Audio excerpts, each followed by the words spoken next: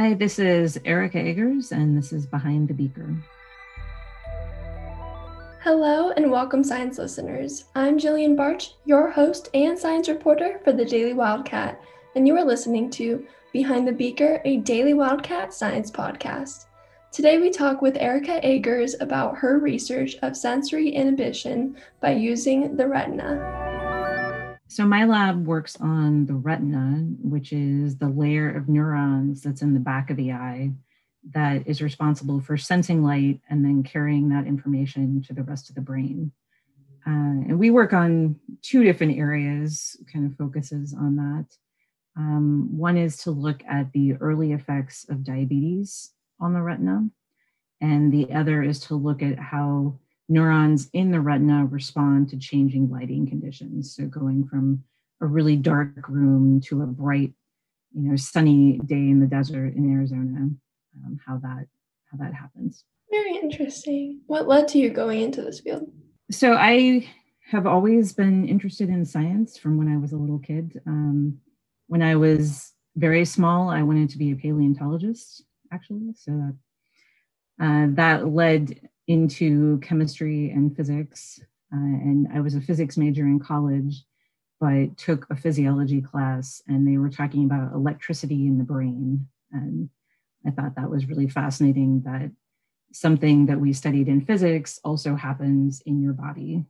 So I became interested in neuron signaling, and that led to working on the retina eventually. I feel like that happens often in college. You end up finding a different way to go. You do. I went to Washington University for my undergrad, and I think half of the students come in saying that they want to be pre-med. So, I was not one of those people, but I just ended up taking this class because a lot of my friends were, and it seemed maybe interesting. So yeah, it was kind of chance. Could you explain to us how your research works and what the next step is? One main thing that we do is record electrical signals from neurons in the retina and then shine lights onto those cells and see how they change their response to light. So we use a mouse model of the retina, so we can actually take the retina out of the back of the eye. And because the retina actually comes out of the eye pretty easily, most of the connections are still in place, and all of those cells still respond to light as they would normally in the eye. So we can actually look at what the normal response of those cells would be and see how that response changes when we have an animal model of diabetes or when we change the lighting conditions. So we record electrical signals from individual neurons that we can identify under the microscope. My postdocs and students spend a lot of time sitting in the dark because since we're flashing lights onto the retinas, we want that to be the only light that they're exposed to. So we have night vision goggles and infrared lights, dark rooms that they all spend their days sitting in and record those electrical signals in response to just the lights that we're giving. So that's a good chunk of what we do. And then we also label individual cell types or classes of cells with fluorescent antibodies and fluorescent labels so that we can have images of the retina. So there's a chunk of my lab that does that. Very interesting. That's cool that your lab has all the night vision goggles and everything. Yeah, it is complicated sometimes, but it is cool. What have been some challenges you faced with this research? So I think a huge challenge for the people in my lab has been to learn how to do everything in the dark, because that is not the normal way that we do things. Just getting everything to work all at the same time can be complicated. And so, you have days when you go in the lab and nothing works. And so that can be very frustrating for students. Definitely a challenge for, I think, all researchers is always getting money to fund the research program and to pay the people that are working in your lab. And so, especially when I first came to the University of Arizona, I spent a lot of time writing grants. It's been a little better lately, but I'm waiting to hear about a renewal on a grant right now. So I think, just having people learn the technical aspects and then also making sure that you have enough funding to run your lab are probably the biggest challenges. That's exciting. I hope you get that grant soon. What has been the most surprising thing you found from this research? Before I started working on diabetes in the retina, I did really basic research. So, studying how specific neurons are connected in the retina, or how, individual proteins or neurotransmitters were working at the synapse. And I got interested in this diabetes project because there were quite a few studies suggesting that something is changing at the neuron level in the retina, but people hadn't actually recorded from individual neurons to see what that was. So I have, a longer history of looking at really basic mechanisms of, effects of dopamine neuromodulators on signaling in the retina, or changes in very specific aspects of neurotransmitter release. And I think what's been surprising to me is that a lot of those things that I learned from the basic properties of the retina have become really important for studying the diabetic retina as well. So, for instance, in a couple of, the most recent paper that we published, we were looking at the fact that several labs have shown that dopamine levels are reduced in the diabetic retina. So dopamine may be more familiar as something that cells that make dopamine are lost in Parkinson's disease, but it's also made by cells in the retina. And dopamine is released when you go into brighter light environments. So it's a modulator that allows you to adapt to increasing light conditions. So when we saw that, people had shown that dopamine levels were changing in the diabetic retina, then we wanted to know if the light adaptation was changing. And we found that, in fact, it is, that if you take a cell in the retina and increase the lighting, the background light conditions on that cell, in a normal, healthy cell in the retina, that causes a reduction in sensitivity because you're in brighter light. So I don't need to respond to as dim a light anymore. But in the diabetic retina, that adaptation was reduced. So I found that really interesting, that, something that we were actually studying in the basic side of the retina became very important for what we were doing in diabetes as well. So it's a nice argument for funding both basic research, for doing both basic research and disease-based research. I think that the two can overlap really nicely. How did you get the idea to look into that? How did you even think to look into that research? A lot of it comes from going to meetings, especially a big one that we go to is ARVO, which is the Association for Research in Vision and Ophthalmology.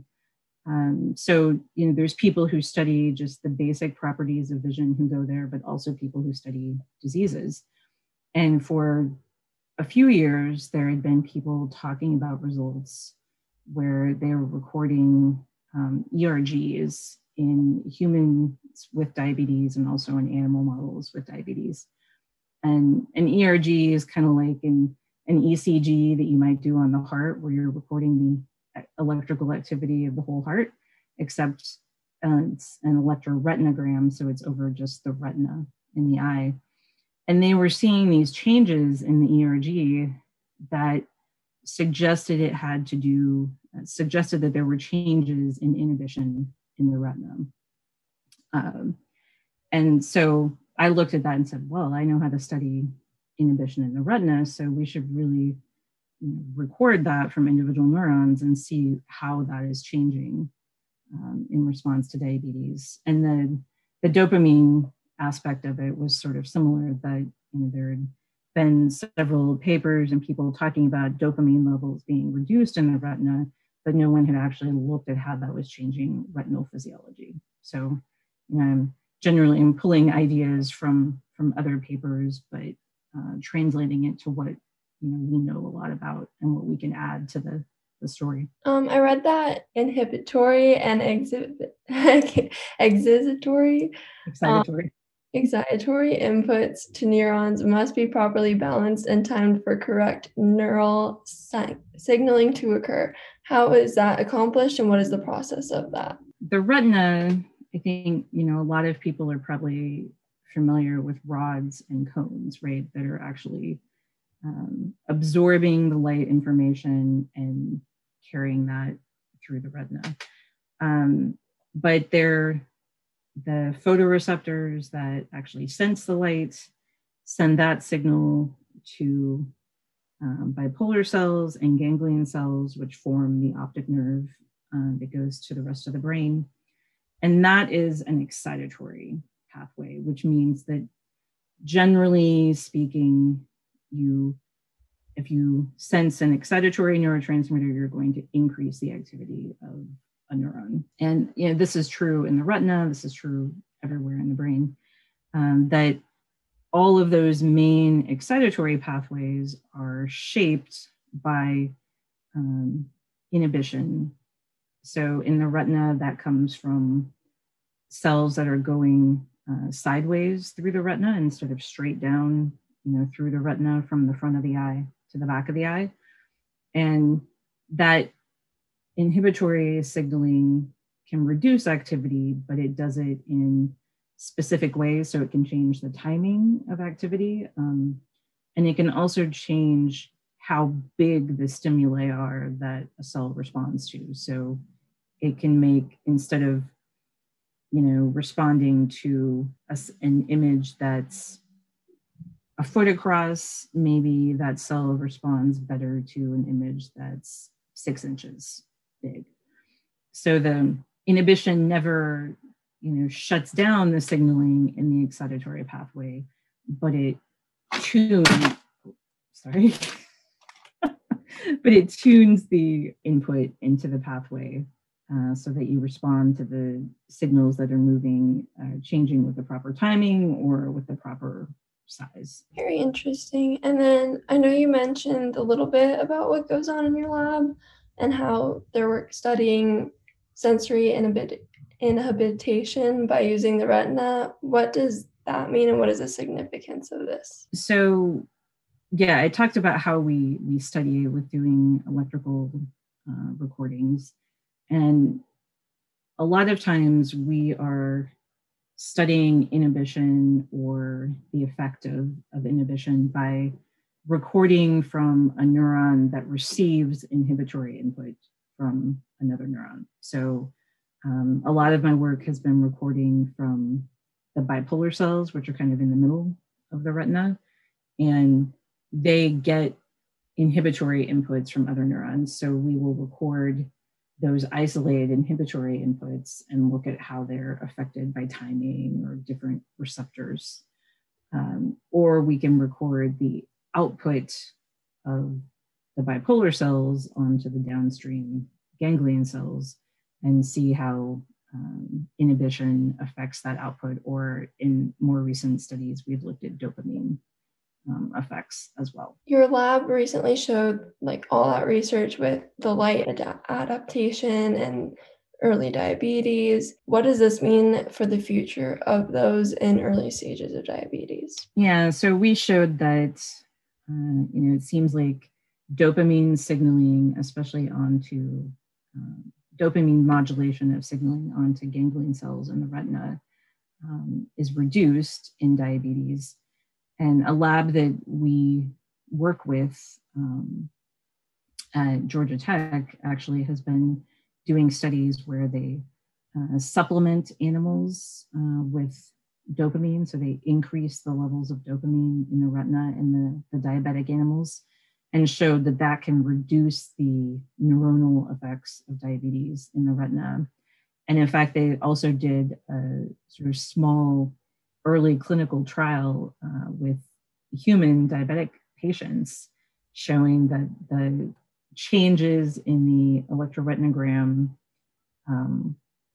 that they could record in people with, not very advanced diabetes was reduced if they supplemented those patients with dopamine. So, I think something that's really interesting to us is if you increase dopamine levels, does that change these neuronal signaling properties that we've been able to show are diminished in diabetes?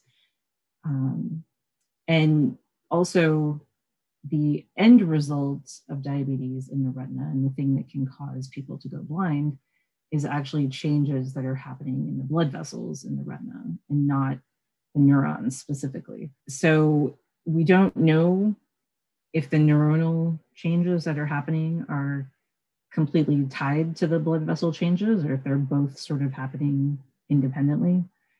So we don't know if you modulate the neurons, if you sort of fix the neuronal activity, does that help the blood vessels stay in good shape as well? We want to figure out what's going wrong with the neurons, and if you can change that, increase or decrease the neuronal activity in a way that would perhaps prevent the long-term effects. We will be right back after a word from our sponsor. This is my opinion. This is my opinion. My opinion. This is my opinion. I'm Lauren Borelli, and I'm your host for the podcast. Here, we will have our writers from the Opinions Desk at the Daily Wildcat discussing weekly topics. And really, they're going to say whatever they want, because this is a podcast about our opinions, why we have them, and what we have to say about it. Don't like what we have to say?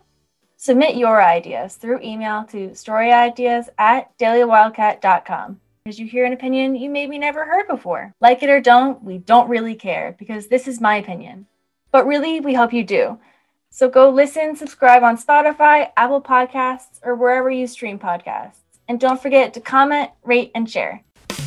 This is my opinion. This is my opinion. My opinion. This is my opinion. Could you tell us about your publication, Dopamine D1 Receptor Activation Contributes to Light Adapted Changes in Retinal Inhibition to Rod Bipolar Cells? So this was mostly work done by my PhD student who just graduated, Michael Flood. It was a chunk of his PhD dissertation, actually, but also other members of my lab contributed to this. And so this is mainly the paper where we looked for the first time at how dopamine signaling was changing in the retina in diabetes. So the diabetes model that we use causes animals to develop really high blood glucose. And then we wait for about 6 weeks after that develops. And we showed that there were changes in especially the ganglion cell activity, both in their response to light adaptation and also in their responses to light in general, that seemed like they might be getting excess excitation. And so that could be a problem that's leading to later ganglion cell death that people have seen in human diabetic patients especially. What was it like to work on this publication, especially with some of your students? So that publication in particular, it took a really long time. It morphed over many iterations, I would say. But, it was a good experience. My graduate students spent a whole lot of time sitting in the dark for that one. So I think it was a big commitment on his part. It also allowed Andrea Wellington, who works in my lab, the ability to develop how to actually study the images and the anatomy of the dopamine cells in the retina. So it was nice to actually get that finished and published so that we can talk about it in a more concrete way. What other publications have you worked on? Quite a few. Recently, though, we've had something from my previous PhD student, actually before Michael, that was the last paper from his PhD that was actually looking at dopamine modulation of inhibition in the retina, but in a normal retina, so not having anything to do with diabetes. That was actually funded by a different grant from the National Science Foundation that focuses on just normal retinal activity and not with disease modulation. So that was also a sort of nice thing. And like I said, when these projects both started, there was no overlap between these projects, and now they're overlapping significantly, which is kind of fun. What were your early years like, and was this field something that has always interested you? I know you said you always loved science, but was this field always something in the back of your mind? Yeah, so definitely I never expected to be a biologist or a physiologist, I don't think. Like I said, when I was little, I was interested in dinosaurs and paleontology. When that got more into high school level, that became more interesting chemistry and physics. And I think in part that was because at the high school level, at least in my school, biology was taught, you did a lot of anatomy, and it was, a lot of memorization and not so much learning about how things work. And so, I thought that's all that biology was. And so I wasn't interested in that. And, when I went to college, I intended to be a chemistry or physics major. But when I took that one biology class kind of on a whim and learned about physiology and how you can actually study how the body works and not just study where things are, that was very interesting to me. So I still kept with studying physics, but I did a biology minor as well. And when I decided to go to graduate school, I really wanted to study electricity in the body and how that is signaled in neurons. So that's why I got interested in electrophysiology and electrical signaling. The retina came a little bit later, actually. When I was a graduate student, I studied neuronal signaling in the brainstem neurons that are responsible for moving your tongue, especially while you're breathing. So that's pretty unrelated to the retina, but the lab that was next door to mine worked on the retina. And I, as I was going through graduate school, I got more interested in that because of the ability that I mentioned earlier to actually stimulate the neurons with light, but still be able to record the electrical activity. So you can look at the more natural stimulus, but still be able to ask really specific questions. So when I did postdoctoral work, then I moved into studying the retina. What experiences led to you choosing this field of work? I know you just said that it was walking past that lab and the lab next to you and everything, but what other experiences? I also, in general, when I've worked in quite a few different labs, because as an undergraduate and a graduate student and a postdoc, and I had specific research interests in mind for the labs that I picked, but I also tried to pick advisors and mentors who were just, nice people and easy to talk to and easy to work with. So I think, the experiences of being in these labs that were always, pretty calm places to be, not a lot of drama happening in these labs. And, advisors that were helpful, but not, sitting over your shoulder and telling you what to do all the time has really, really led me to end up where I am. And then this kind of ties into everything, but what was your education journey like? I know grad school can take a long time, so kind of how was that? And then what college did you go to and everything? So I went to Washington University in St. Louis for undergrad, and I have a degree, my bachelor's degree is in physics, but I did minors in biology and music as well. The music is really just for fun, but it was nice to be able to go do something else for a while and not be in the lab all the time. So when I went to graduate school, I went to University of Washington in the physiology and biophysics program there. So that sort of combined the biology and physics. I was there, I think, for 6 years. I know it's a long time ago at this point.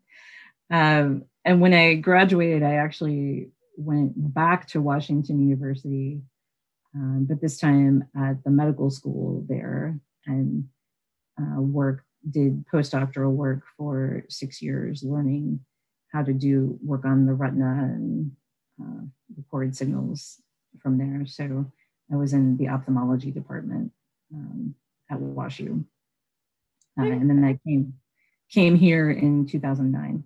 How do you like it here? Oh, I like it. You know, there's a little bit of adjustment from Missouri to Arizona, but yeah, it's really nice not to have to deal with snow and ice and all those sorts of things. Mosquitoes. Yes. What mentors have you had that had a significant impact on your life? Oh, there's a lot of them. I saw that question earlier. So, I mean, all of the labs that I've worked in have, been really helpful, I think, in, helping me figure out what I wanted to do, even if they weren't, specifically guiding me, but, letting me explore different options so I could figure out the next steps of where I should go. My PhD advisor was, pretty, and actually my postdoc advisor, both were men, but they were both married to women who worked in academics. And, in the case of my PhD advisor, they had a son. And so, in some ways they were very good models of how to, balance work and life and, be able to have both, I think, as well. What are you currently working on, and what projects are you planning on doing in the future?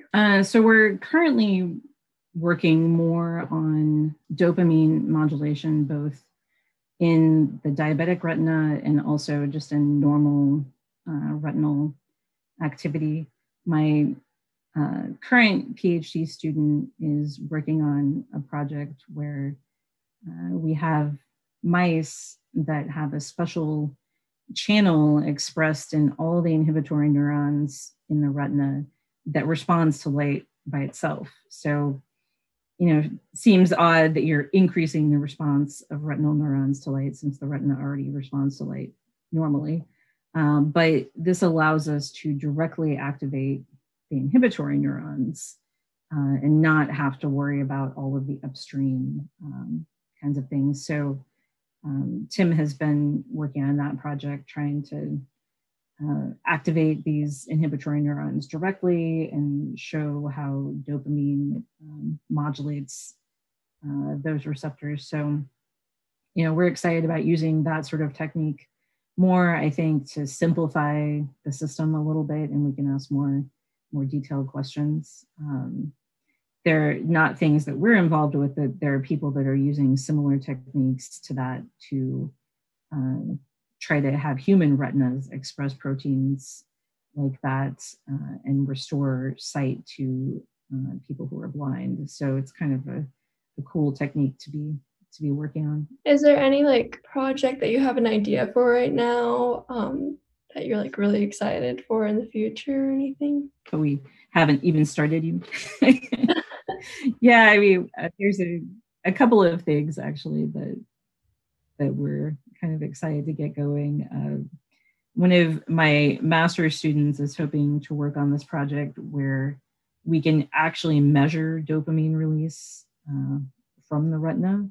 So all the studies so far have shown that if you take a whole retina out and grind it up, the dopamine levels are lower, but we don't actually know if the physiological function is different. The physiological release of dopamine is different. So we're hoping to work on that with another lab at the University of Arizona to be able to really specifically measure dopamine levels and show that that's changing in the diabetic retina. So I think that's really interesting. And, something that I would really like to look at, but we haven't had the chance to yet, is to see how retinal neurons are changing in Parkinson's disease, actually, because that disease is clearly tied to the death of dopamine neurons in the basal ganglia, but we think that might, and there's some evidence for that actually happening in the retina as well, and that it might be causing visual problems in people with Parkinson's too. But we haven't quite gotten the things together to work on that yet, but I think it would be something really interesting to look into. Is there any advice you would give to students who are interested in pursuing a career in physiology or biology? Yeah, I mean, I think exploring, trying to do some reading and seeing what areas really interest you or taking things from class and looking into them more is something that can really help define what your actual interests are.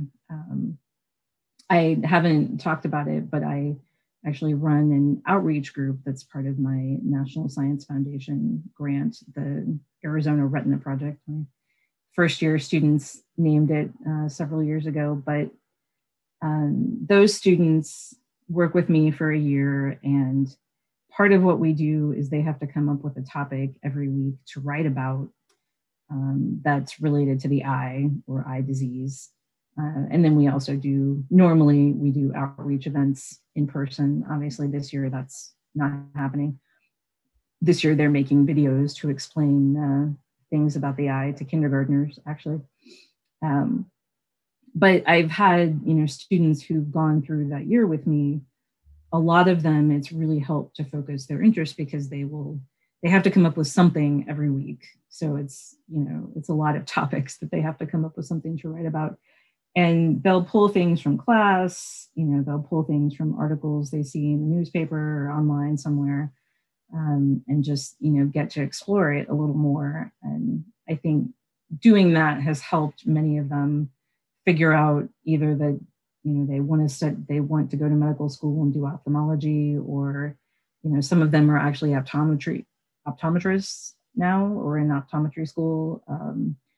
One just contacted me the other day to get her to write her letter for a physical therapy program. So obviously she's gone in a different direction, but I think spending a little time just to allow yourself to explore things that might interest you, I think is really helpful for figuring out what you want to do. And also, if you're interested in, actually doing research as your career, then getting involved in a research lab as early as possible is definitely would be important. That was really good advice. And then it made me think of one other question. How has it been with COVID working? Are you guys still able to go to the lab as often? And how many people are allowed in there? How has that kind of been affected? We've been essentially still able to go to the lab, but we've been trying to space people out. So, my lab, because of all the dark rooms, has a lot of little small rooms. So you can have people, spaced out in their individual rooms if they stay there, right? But there definitely is equipment that sometimes, multiple people need to use. It's in the same room. So, they've had to kind of coordinate to try to, space themselves out so we don't have so many people there at the same time. And then, people have been working from home to do analysis or reading or things that don't absolutely have to be done at the lab.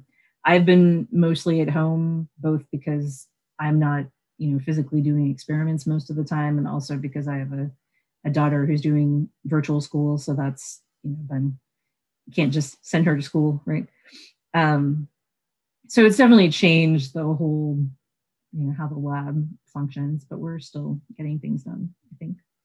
I was curious about that because I haven't heard much about how labs are working right now. So thank you for that's, some are more in person than others. I think it just depends on how, what your research projects are and how the lab is set up. I know that I don't know if what the MRB building is, but it's a medical research building that's on the north side of campus. And all of the labs in there are these really big open bays. So there's not a lot of walls. So people have had schedules, they have one student's time is 8 to 3 and the next student gets, 3 to 10 or, whatever that lab decides on. But I think that's how a lot of people have been dealing with it, is having more scattered schedules, which means that, we just don't get to see each other as often, which is not ideal. Hopefully everything goes back to normal soon. Hopefully by this fall, maybe. Yeah, lots of people will get vaccinated. Behind the Beaker is a Daily Wildcat podcast created by Alexandra Perry. The Daily Wildcat, online all the time at dailywildcat.com. Thank you, Erica Akers, and everyone involved in this podcast, including science editor Amit Sayal, managing editor and producer Pascal Albright, Umda Bekentraman, the Science Desk, and Arizona Student Media. Behind the Beaker is a podcast about the unbelievable science and even more unbelievable scientists behind it at the University of Arizona. For more UA science stories, visit dailywildcat.com or follow us on Facebook, Twitter, or Instagram at Daily Wildcat. This has been Behind the Beaker, a Daily Wildcat podcast. Don't forget to subscribe, comment, and rate our show.